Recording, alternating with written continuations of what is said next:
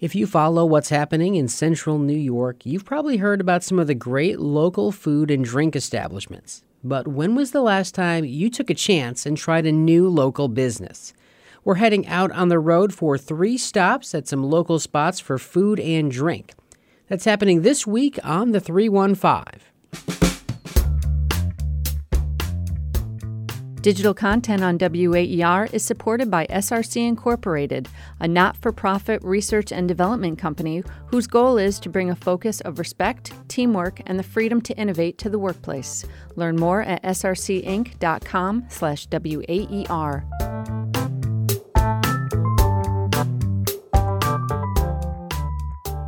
Welcome to the 315. I'm Kevin Kloss. And I'm Katie Zilcosky, filling in for Joe Lee, who is still recovering from the series finale of Game of Thrones. And this week, we're taking the show on the road to visit a few local spots where Syracuse residents can get their fill for breakfast, lunch, and just about everything in between. In a city like Syracuse, it's easy to find your favorite spot for lunch or dinner and never experience some of the great new local spots opening up around town. So with that in mind, we jumped in the car, well, Kevin's car, and hit the road in search of some great local nourishment. And we started the only way one can truly start any great adventure, and that's with a great cup of coffee.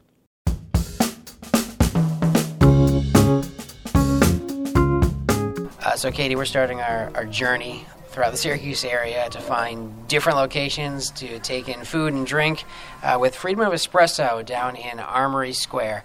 Someplace you've been before? I have not. This is my first time. And like many people, I know both of us, we like to start the morning with coffee and perhaps the midday and the afternoon with coffee as well. What is your sort of coffee profile? What are you looking for out of a cup of coffee? Normally I look for a dark roast if I'm just getting a cup of coffee, but I do if I go to a place like this because I can't make them at home. I'll normally get like a latte or something like that because if I'm going to buy it here, I want to make sure that it's something I can't get at home. You're thinking latte this morning? Yeah, I think I'll probably go with a latte this morning. Kind of a dark roast guy. I want it to be bitter when it goes down, but still enjoyable at the same time. Something that just gives me that jolt, wakes me up first thing in the morning. So, inside here, nice, small location, very kind of homey, classic rock, grooving in the background, not that far from the most. Kind of a good downtown location, and, not some place that I have gone for coffee before, but that's kind of what we're trying to do today. We're trying to visit some different places and kind of experience maybe some places within the city of Syracuse that people can go to get food and drink that's not part of their normal routine. Everyone, I think, sort of has this different exposure to coffee. Some people start drinking it when they're in high school because that's what their parents were doing. Other people start drinking in college because there was no sleep. How do you sort of started to get into coffee? Because not everybody drinks coffee. My wife hates coffee. She prefers just regular water or juice. So for you get introduced to coffee how? College, yeah. College was my coffee time, mostly because of how you said there was a lot of work and sleep, and it was cheap. So it was a good pick-me-up as opposed to having to go home for lunch. It was faster. So I started drinking it just black, and I still just take my coffee black. No cream whatsoever? No cream. I wish I was as adventurous as Katie Zilcosky. I need at least a dash of cream, even if I'm getting a dark roast. I want something to take the edge off while I'm swallowing down 12 ounces of bitter. I want a little bit of cream if I can.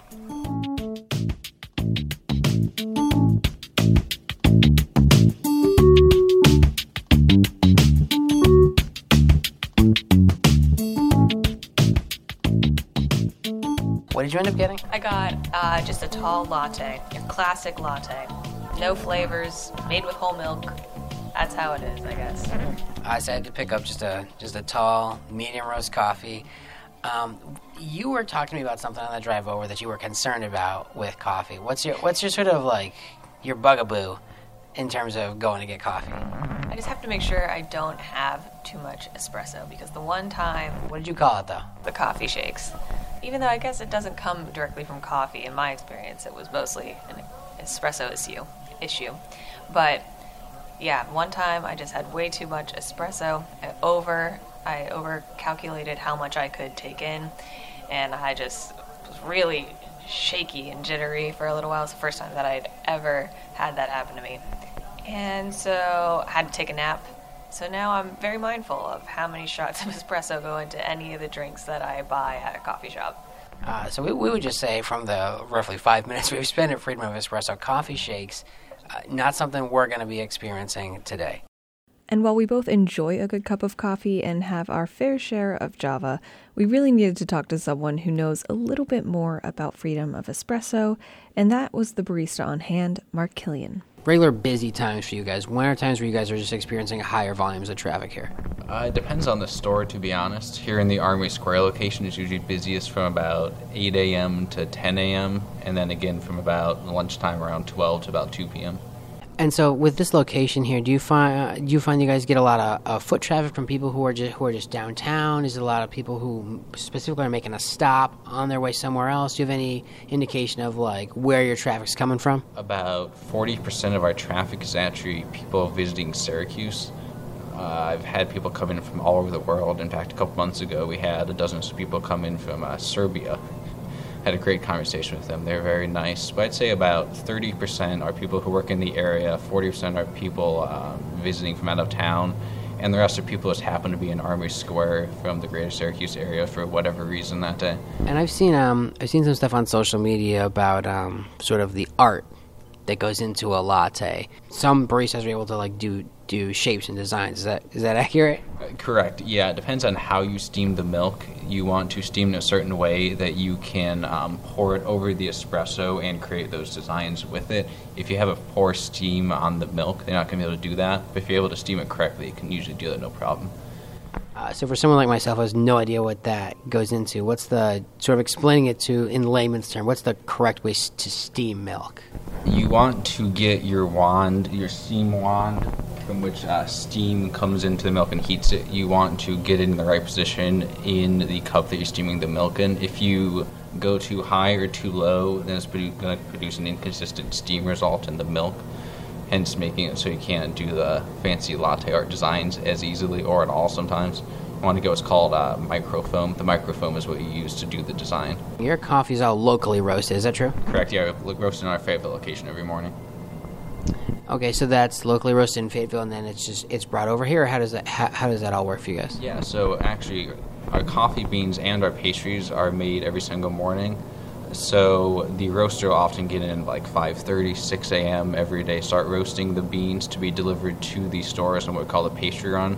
So the pastry run consists of all the pastries you see over in this case, so like scones, croissants, muffins. They're baked every morning. They arrive at the Fayetteville store 7, load them all up into a car, and then drive to all the stores to have them all delivered by about 9 a.m. So with coffee and lattes in hand, we left Freedom of Espresso in search of the staple of any prominent food journey. That's a local diner.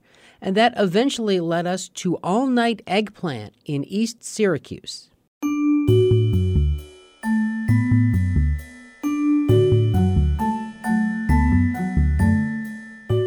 Katie, we're on stop number 2. This is all you. This is all where you decided we were going.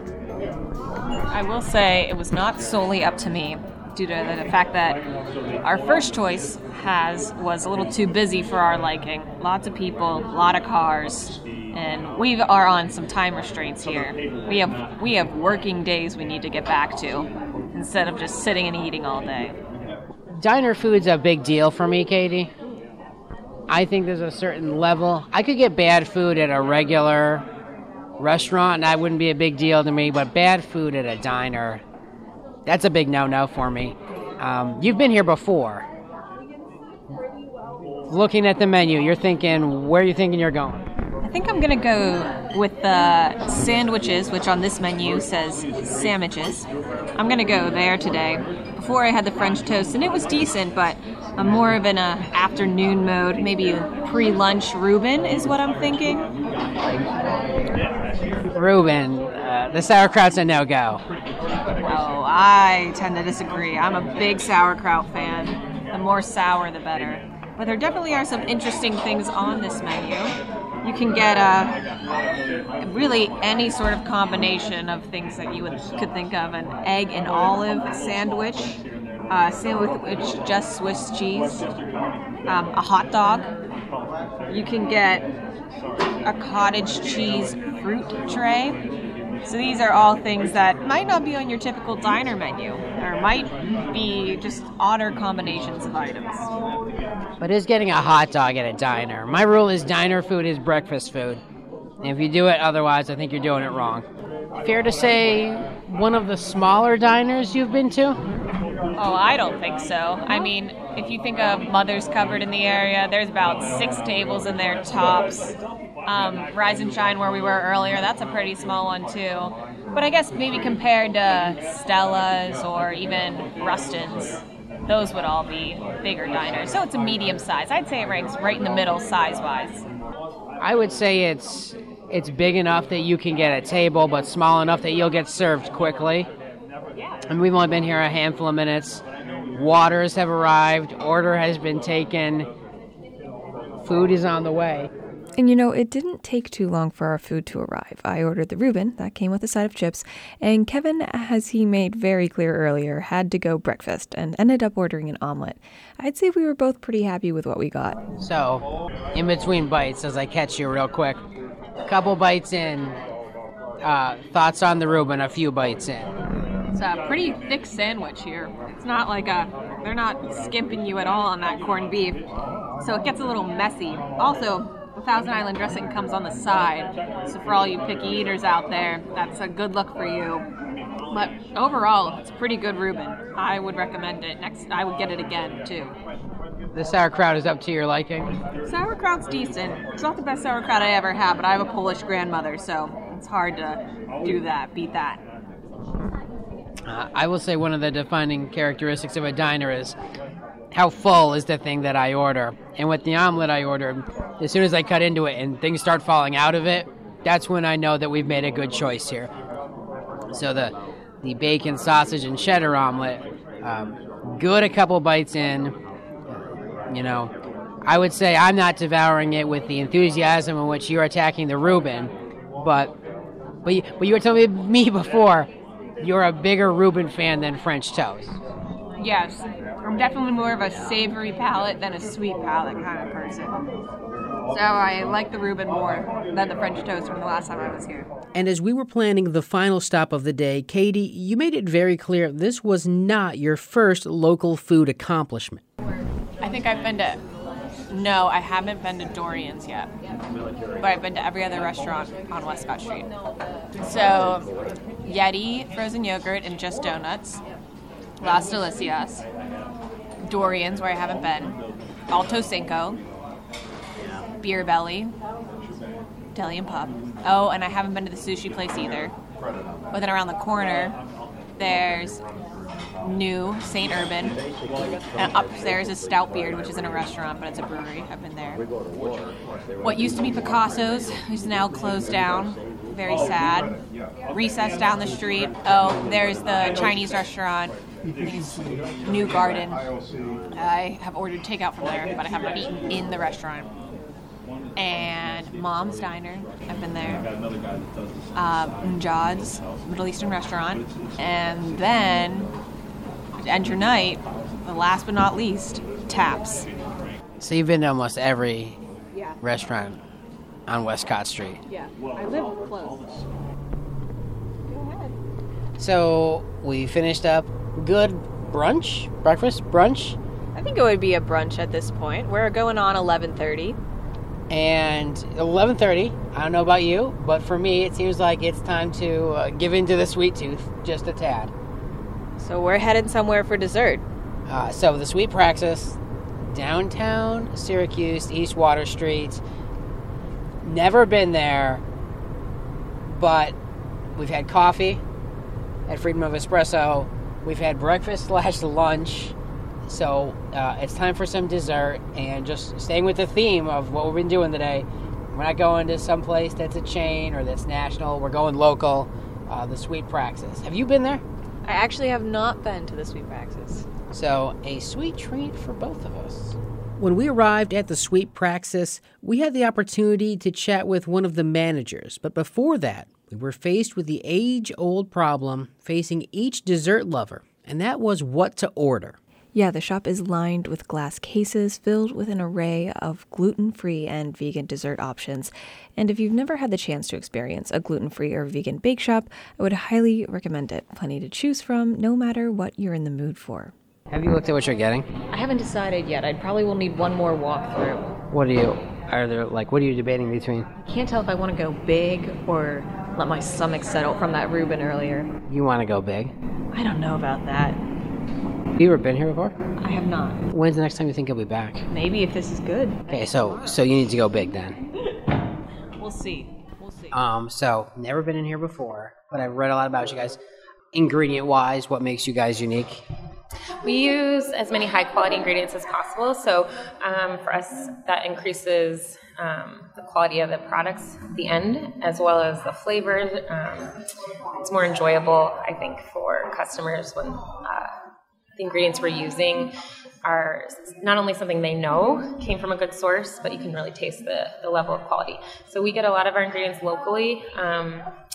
So seasonally, we'll get lavender in the summer from a lavender farm. We get our produce from a number of different farmers who, in the summer months or growing season months, they will deliver to other restaurants, and we're on their list.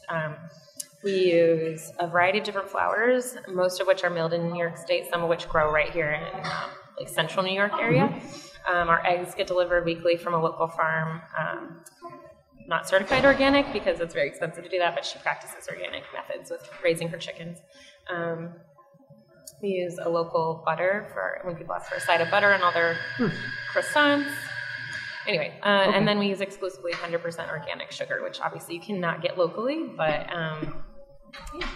So, I mean, I just looking at a lot of your items, I see a lot of vegan, a lot of gluten-free. Do you find that people are surprised that there's just not a drop-off in terms of, like, how good your products are? I think maybe people think it's gluten-free, if it's vegan, like, it just can't be as good. Do you surprise a lot of people? I think we do. There's, I think that's just like a stigma or misnomer for people who are, they're just used to a certain way of eating. And it's actually our goal to make sure that no matter what we're producing, no matter what dietary restrictions we're introducing a product for, that anybody would enjoy eating it. And we do that for a number of reasons, not only because I don't think there's enough high-quality products that are made and designed just for people that don't eat dairy or don't eat gluten, for instance, but I think that if we have a place at the table for everyone, everybody feels included and welcome here, everybody feels encouraged to try new things. There's like room for that, and that opens up the conversation to maybe, oh, there are really amazing things out there if you take the time to do it. We call ourselves a bake lab, meaning we're constantly experimenting and playing in the kitchen, and that's one of the reasons I think we've developed some recipes that highlight or are even like going above and beyond what normal people would expect a gluten-free product to be. Like our best-selling muffin, the zucchini sunrise muffin, everybody gets it. It sells out almost every day before noon, and that's a gluten-free and vegan muffin. But I don't know. I don't think a high-quality ingredient, just because it doesn't contain something, it's all in how you use it. It doesn't mean it's not, or an inferior product in any way. So if we're talking sweet treats for a second, what do you recommend for someone first time in? They're going to try something from your bake lab. What's sort of something you like to recommend for people? If it's morning time, well, any time of the day is good for donuts, but our donuts are like one of the things we're most well known for. It's a fluffy brioche dough that's yeasted, and then we roll it out, punch it out, lightly fry it in 100% non-GMO canola oil, and then it's lightly kind of glazed in a variety of flavors, and that's what people like come to expect from us. It's really interesting donut glaze flavors. It happens to be vegan. Most brioche is not, but we worked really hard on that recipe, and so that's a great breakfasty sweet. And then in the afternoon, everybody loves our peanut butter buckeye balls. Those are actually gluten-free and vegan too, but for obvious reasons, they're just like sweetened peanut butter dipped in chocolate. There's no reason it needs to have those other ingredients, but those sell out almost every day too. We're going to dive into some of these gluten-free and vegan desserts. Get great taste and still with a, nutritious and just whole ingredients. So what are we going to dive into, Katie? All right, so they have their cinnamon roll here, which has some orange zest in it for a spring flavor, is what she said. I am no baking expert, so I did not use those words. Donut. That is made from the same dough as the cinnamon roll, so they're both vegan. It's an almond joy donut, so chocolate glaze, a few shredded almonds on there, and some coconut shavings. And they have a lemon scone, which is their best-selling scone. It's made with fresh lemon juice, lemon zest, and some ginger as well. And then to finish it off, we have these 2 little peanut butter buckeyes, which she says taste a lot like little truffles. So I'm excited to dig in. So I think I'm just going to start right now. I'm just going to go peanut butter buckeye. Peanut butter and chocolate kind of can't go wrong for me. And that is some good stuff. You know, I think if I gave this to you and said to you, hey, true or false, this is gluten-free, you would say, you're wrong. But you're not wrong. It's gluten-free and vegan. So, great ingredients, but also just so much great taste behind it. Yeah, I would not believe that if you said that to me. So what's this one here again? That is a lemon scone. They say it is their best seller. It is made with a lot of butter and heavy cream, and it is also vegan and gluten-free. Oh, no. You're perfectly fine. And so while Katie dives into that, I'm going to go Almond Joy Donut, which just looks heavenly. So I just had some of that lemon scone, and it's pretty good. I mean, it's really soft and flaky, and it does have a really nice, light flavor of the lemon and the ginger that go together. It's definitely not heavy, so if, you're trying to, not be just super full and have something that's, really rich, it's really nice and not too sweet, but very flavorful. Very easy to eat. I can probably eat too many of those without realizing that I don't need to eat too many of those.